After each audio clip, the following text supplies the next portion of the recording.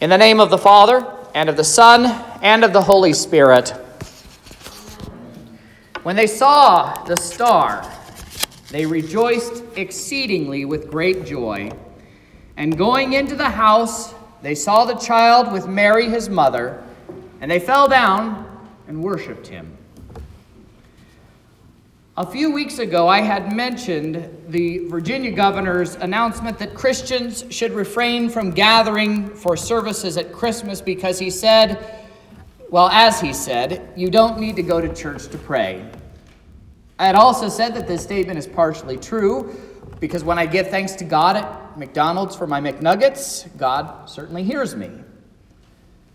The effectiveness of prayer is not based on one's location, but on the one who gives the gift of prayer. But there is something that he missed, showing that he really doesn't understand the Christian religion at all.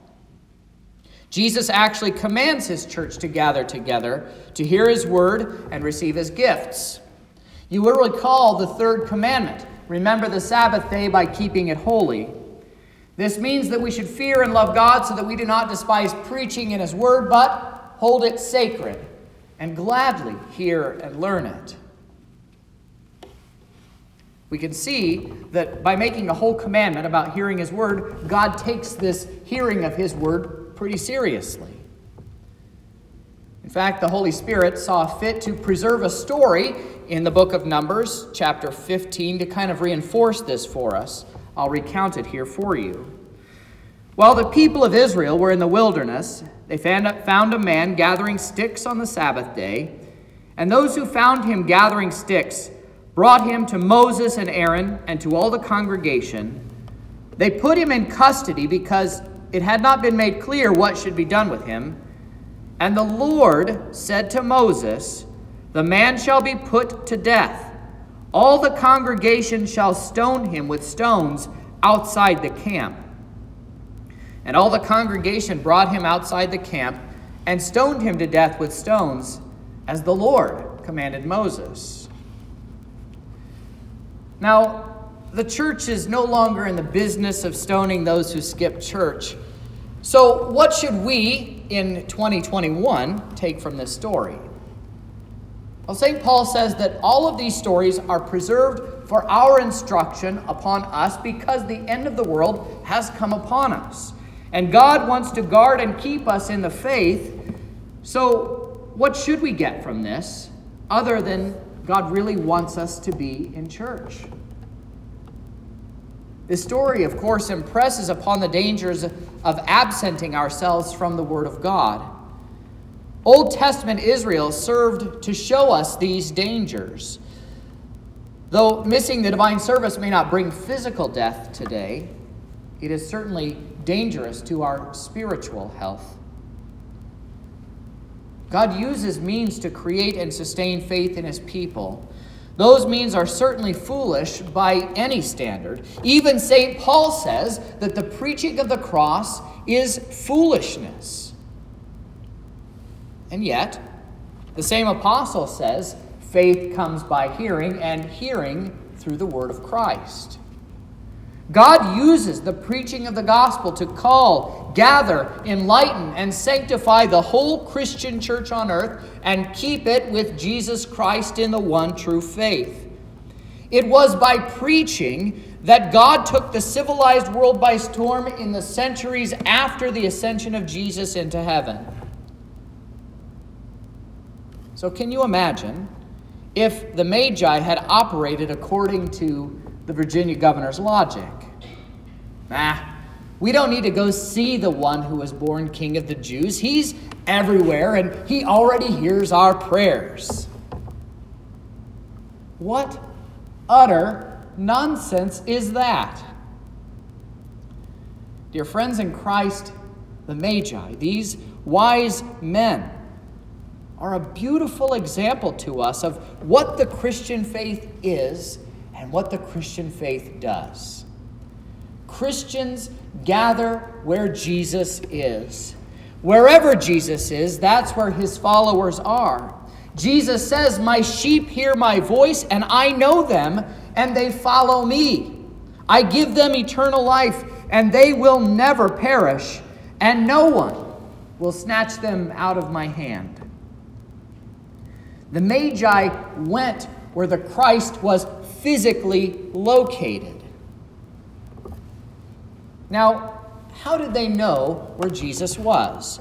Well, they would have known who Jesus was, or about this prophecy about the star from the books of Moses, which they'd been instructed in for more than 600 years by this time, when the prophet Daniel was in charge of the kingdom of Nebuchadnezzar. Daniel had instructed the Magi of that empire that the Messiah was to be born in Israel. And Moses wrote of him in Numbers chapter 24. He said, "I see him, but not now. I behold him, but not near. A star shall come out of Jacob, and a scepter shall rise out of Israel. It shall crush the forehead of Moab and break down all the sons of Sheth." They were looking for a star to guide them to the Christ because the Scriptures had told them to look for it. But then they had to refine that a little bit further.